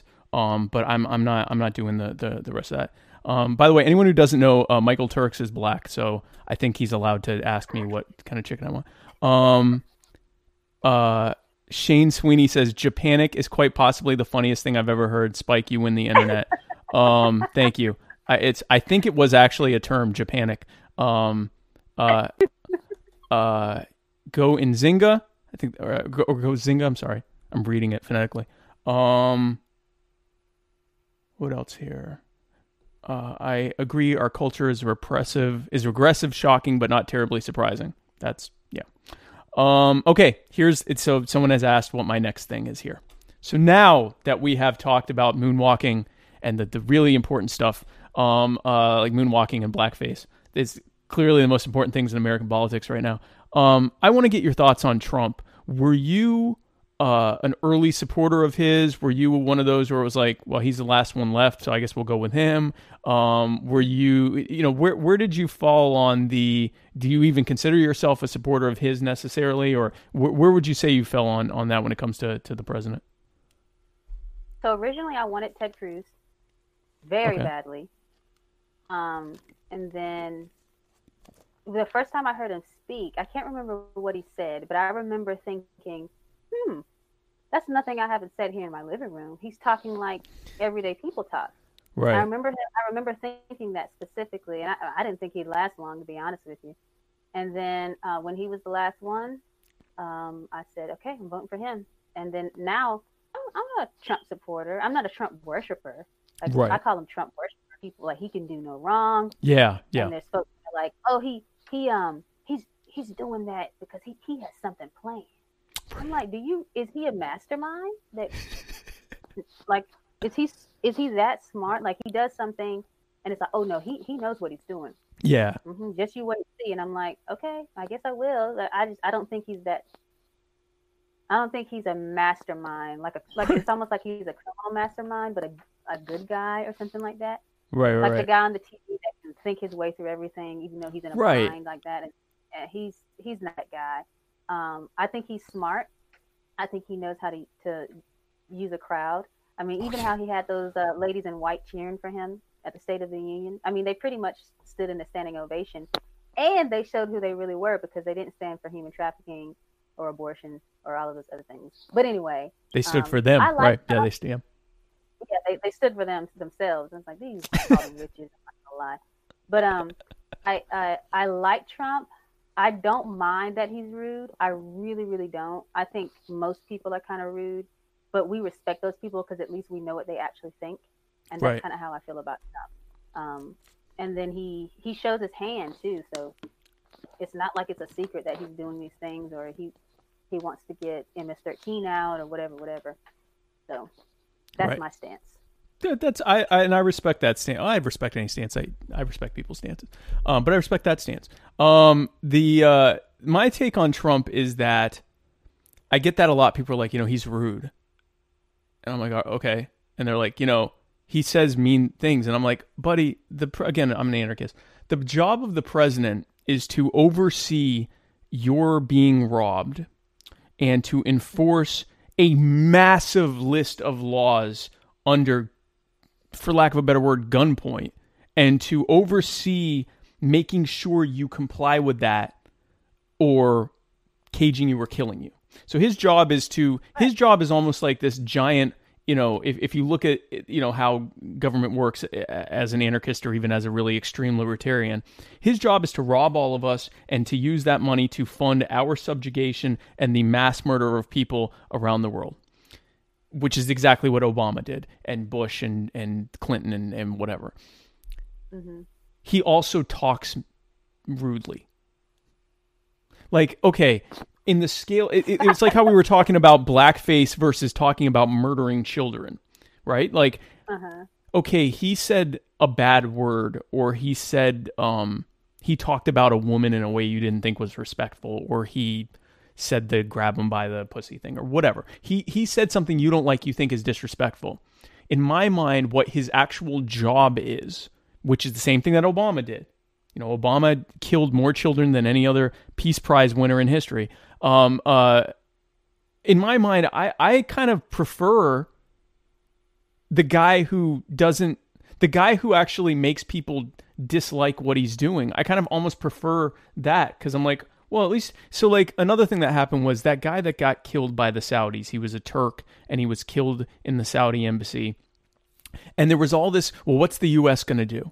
And Trump said, we're not going to do anything about it. We don't like that he did that, but we also have, a lot of strategic deals with the Saudi government. We buy a lot of oil from them. They buy a lot of weapons from us. We're not going to do anything about it. And people were outraged that he said this. They couldn't believe he would say such a thing. And then they talk about how there was another similar thing where the Saudis did something and Obama was very stern about what they did and said a very, very beautiful speech about how it was wrong that what they did. And then he didn't do anything about it. He continued the various deals that the U.S. government and the Saudi government have. In other words, they both did the same thing, but Trump was honest about the fact that they weren't going to actually do anything about it.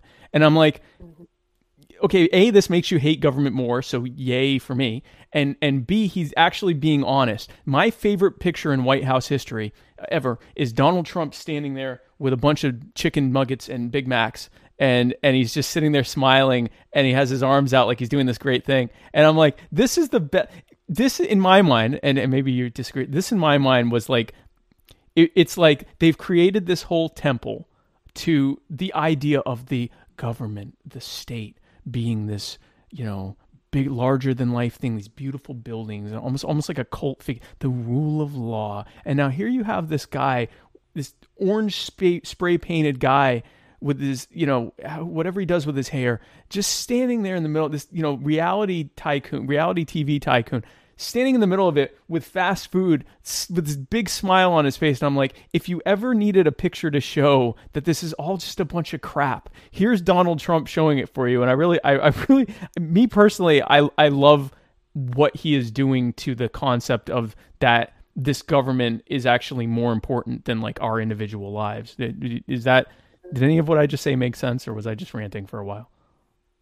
I think so. I think I caught some of it. Because he didn't intern in his 20s and then become a staffer and then run for office himself. He doesn't care about all of that. Like, exactly. He doesn't care about any of it. Yeah, so like even with the shutdown, where I work, people were like, I cannot believe this. You know, most of them are liberal. They just cannot believe that he has allowed the government to be shut down. And I'm like, I think it's great. Keep it shut down. Yeah, I was. Yeah, they're still taking my taxes out, so who cares? You know, I think it will like, and then people are like, oh, we're going to pretend to be really, really outraged, and then that'll make him quit doing what he's doing. And he's like, no, we'll be shut down longer if this continues. And I'm like, exactly, yeah. Do it. Like, yes. Yeah, yeah, no, exactly. The thing is that the things that he does, he's like, this isn't good for the people. So why are we going to continue doing it? And I know, like, you know, the healthcare and all that jazz, a lot of stuff he hasn't been able to do in the wall or whatever. But all of his reasoning is not, it seems at least, it's not, oh, let me do something good for my legacy. It's more like, okay, but this is hurting a bunch of Black people, illegal immigration. This is hurting Hispanic Americans. Why are we continuing to do this again? You know, why don't we go ahead and fix it now? So I like that he's very, he's about fixing stuff, getting things done, and then just being done with it, and we don't have to worry about it anymore. That's what I like about him. You know, we want bosses like that. So why not have, not saying he's the boss. I know you don't like the way that sounds. Just saying, we like people like that in our everyday lives. He's the executive of the U.S. federal government. So this is another thing that I love, that so we have been abused with this idea. How far do I want to get into this? Okay, I'll do it.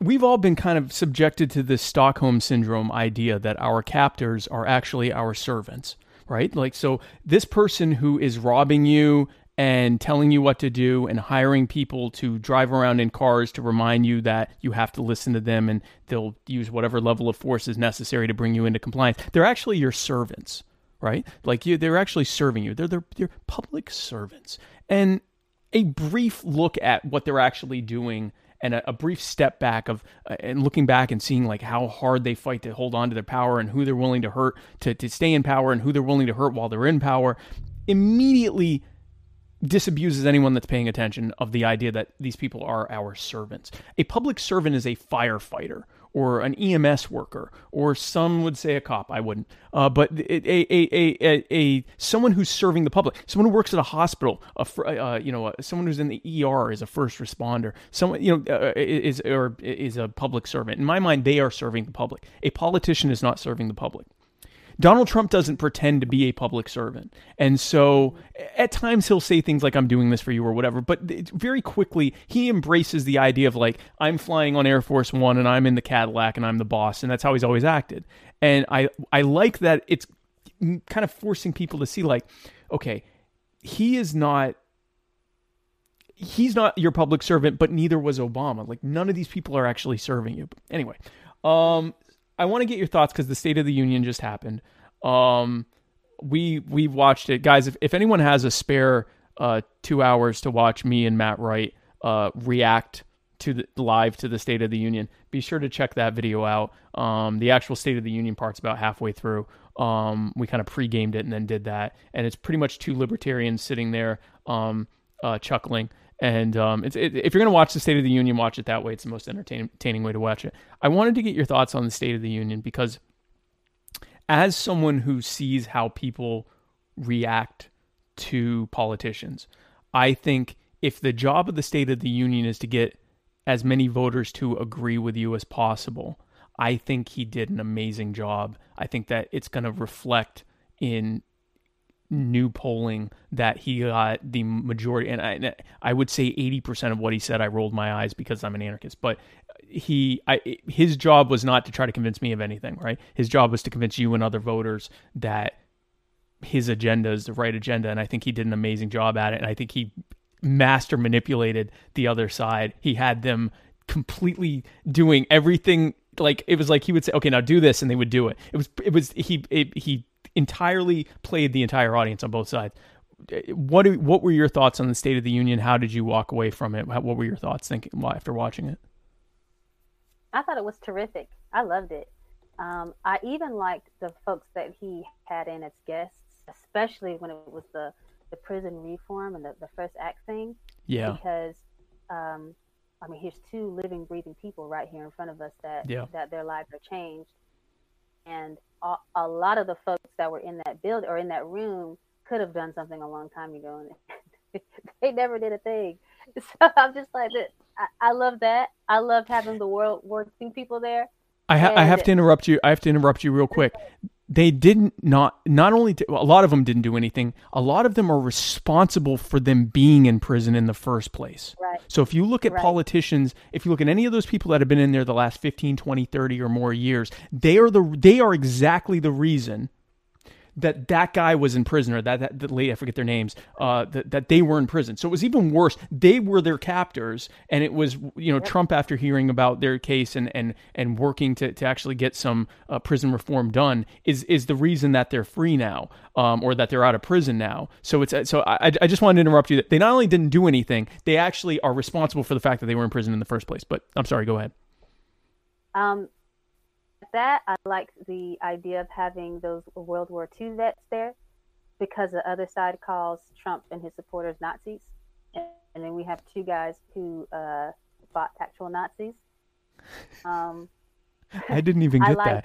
You're right, though. Yeah, so I saw someone say that on Facebook, and I was like, yeah, because I mean, I love that generation anyway, like the greatest generation, like the ultimate sacrifices they made and all that jazz. Like I kind of romanticize that era.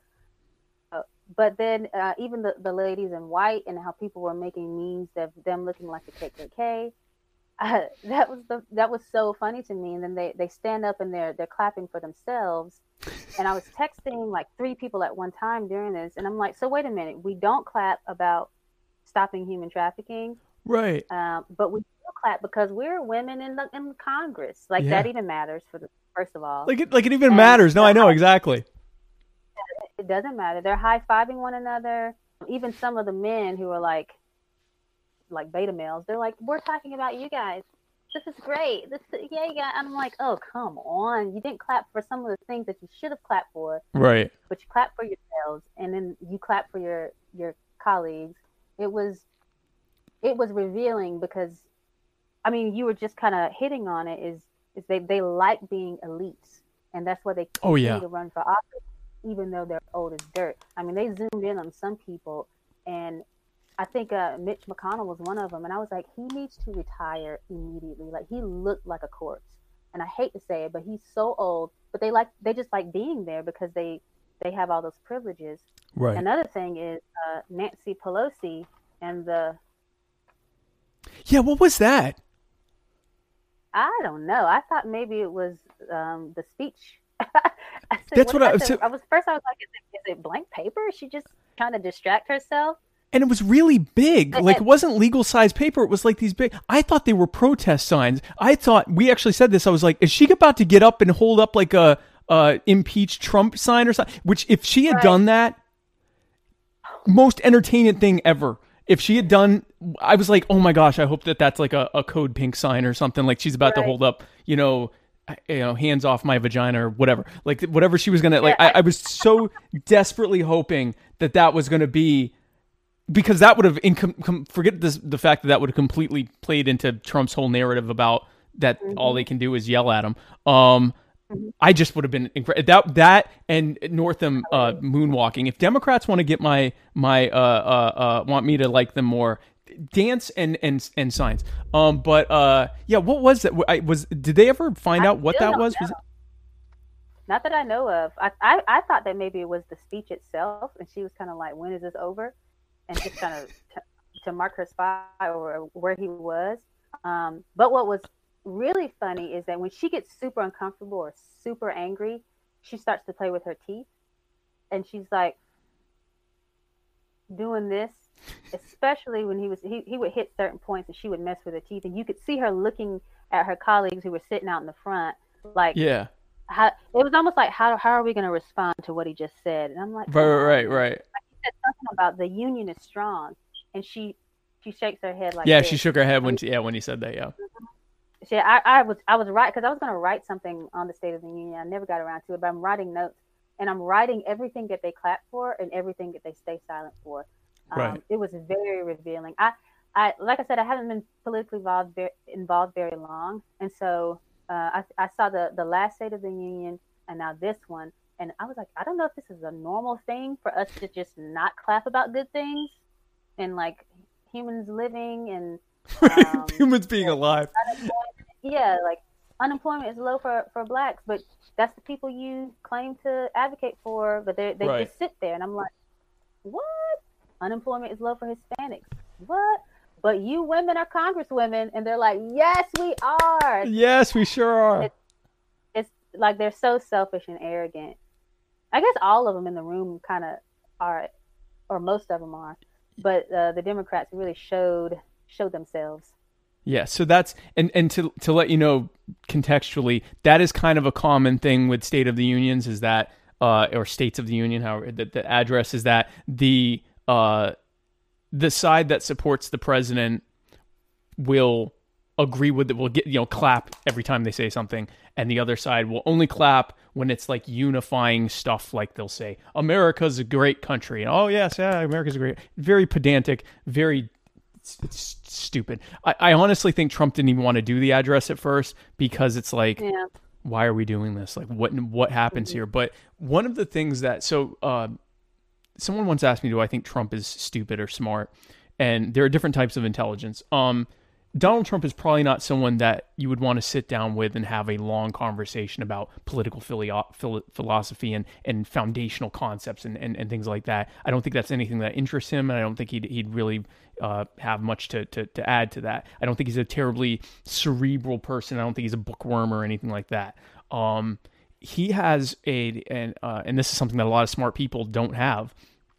He has a very innate understanding, instinctual understanding of how people are going to respond to him. Which is, I mean, his basically he's a salesman. Like his career is in selling stuff, including now as a politician, is to sell himself and his ideas, or the things he wants to do. But more than that, selling himself. His biggest policy is, if you have me in charge, we're going to win because I'm a winner. And that a lot of people are like, okay, then I'll just choose you because you say you're a winner or whatever. He has an amazing ability to understand how people will respond to him. Most importantly, not just the people who agree with him or that are inclined to agree with him. Most importantly, and we saw this with the speech, he knows how people who hate him will respond.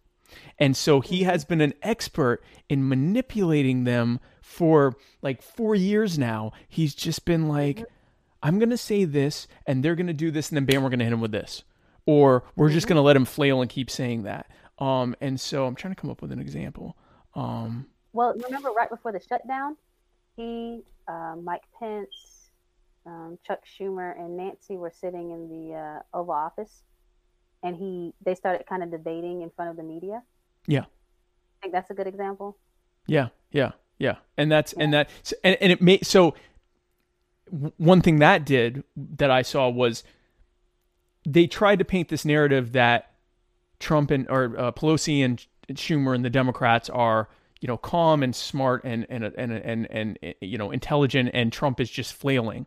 Because when he talks, he's kind of disjointed, and he's all, and I relate to that because I'm kind of disjointed too.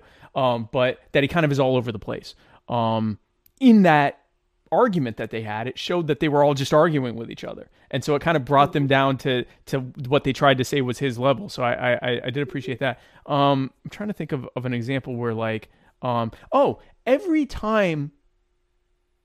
There are only a handful of people on the planet that are able to completely decide what the conversation is going to be moving forward just by saying something. And he's one of them. And so you have the media and the people on the left who are like, we need to stop letting Donald Trump, we need to stop going by what Trump is saying. We need to stop letting him dominate the conversation. And then seconds later, he can tweet something that has nothing to do with what anyone's been talking about. And those exact people who were just saying we need to move past Trump, we need to move on from Trump, they immediately are like, we need to spend the next 6 days talking about nonstop what Trump just said, why we disagree with it. But it's we have to talk about what Trump just said. And so he sucks all of the air out of the room for anyone else that was trying to say anything. And it's why I personally think he's gonna get reelected. So I guess I would let me get your thoughts on that. Would you say, like, can you think of anyone offhand that is better at getting their opponents to, I guess, do whatever they want them to? I cannot. Maybe we have one in each generation, one in each era. Right. Trump is that one for us. I can't think of anybody. That's a good point. Yeah, it's offhand. I can't think of anyone. So I think we've gone through everything, and I really appreciate your time here. You've been a great guest. I hope that I can have you on in the future. Before we go, and thank you again for coming on, Zinga. Before we go, I want to give you the chance to give us your final thoughts. Anything that you think that we didn't talk about, anything that you want to talk about, anything in the future, anything you want to plug, anything, whatever you want to talk about. The floor is yours. I will say I do like what Trump said about this nation will never be a socialist country, because that seems to be the trend with younger people. And he said we are born free and will stay free. I really, really like that. I also would add that it's conservatism. I mean, it's about, which you won't like, but it's about ordered liberty, kind of balance between freedom and order, and like. People still have to have self-control, but the government is not supposed to come and tell them how to live their lives, which I that kind of makes me a libertarian a little bit, because conservatives, or people say conservatives, want to run their private lives and what they do in the bedroom and stuff like that. Right. But another thing I want to add just before we go is that for 2020, just to encourage people who maybe work in local politics to maybe get this conversation going in their local party, is that I think we need Republicans with guts again. Or I don't know if we ever had it. I think we probably did, but especially now that we can't have these politically correct type of people. We need people who are just going to tell the truth and not be a Trump, but they have to be a little bit tougher. And I think we have to run people on the local level, on the federal level. We have to run people that have a lot of guts. And people who are willing to tell the truth. And also these parties, I know here in my county, there's a lot of infighting. And if we want to win in 2020 on the local level, then the infighting has to stop and egos need to be put aside. And we need to put people in office, properly vet them, make sure they're not doing blackface, and make sure they haven't raped anyone in the past. Anyone. Train them, get them philosophically sound, and send them on their way, and get some professionals around them. So those are the things that I've really been thinking about a lot, along with some of the other things we've talked about. Okay, cool. So if you're listening, Republican, Libertarian, whatever, you want to get your candidates out there. They need to be a fighter, which I agree with. I think this age of are you familiar with the Overton window? A little bit. Okay, so the Overton window, and Tom Woods calls it the 3x5 card of allowable opinion. So if you figure that, if you say that a room has all of the ideas that you could possibly have about a concept, about an idea, the Overton window is the window that people, that popular culture and media have decided is if you stay within that, then your opinion is allowed. So you're allowed a little bit of divergence, but if you have, so for example, like what the tax rate should be. I'm all the way over here saying it should be 0%. There should be no taxes or government. So that's as far as it gets that way. Over here is, people who say everything should be taxed and everything should be collectivized and we should live in a socialist state structure or whatever. And then in the middle, what's considered the Overton window is whether it should be, let's say, 39% or 42% or something like that. So that's the Overton window. I think that for far too long, politicians, especially on the right or in the libertarian side, the non-progressive side, have tried to argue and try to exist within that window, even though their ideas aren't within that window. Trump was like, no, that window's stupid. I'm going to smash this wall in and say whatever I want. And I think that if not necessarily his style or even his policies, but that idea of, no, this is what I have to say, and I'm going to say why I agree with it. So you need fighters to have not raped anyone. They need to have never been in blackface or, dressed as Hitler. Some vetting, just some basic vetting. Like, have they ever praised, the Holocaust or something like that, or denied the Holocaust, praised or denied? If the only opinion that they need to have had on the Holocaust is that it was not a good thing, or slavery, or you need them that those are some. So get that and get some good candidates, and be sure to check out Liberty Cadre. I think it is Cadre.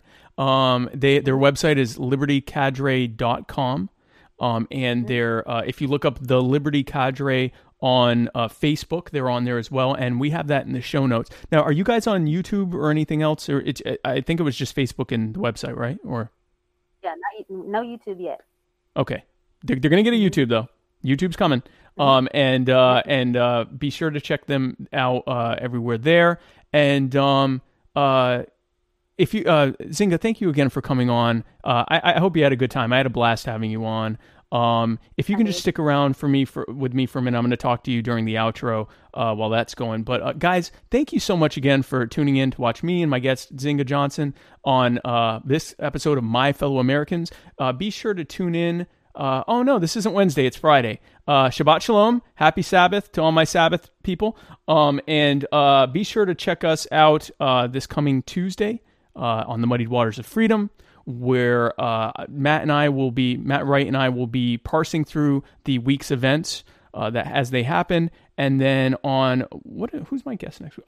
Wednesday, next Wednesday, my usual time on My Fellow Americans at 8 p.m. My guest will be Wayne W.B. Bradley. Anyone who's followed the Republicanism, we got a lot of we're doing a lot of black Republicans the next few weeks. So Wayne W.B. Bradley is going to be on. Wayne Bradley, hashtag Wayne Strong, is going to be on. And then on Thursday, do not remember who Matt is going to have on his show on the Writer's Block. You're not gonna believe who's on there. It's going to be amazing. But thank you again for tuning in. We will see you next week, and God bless you.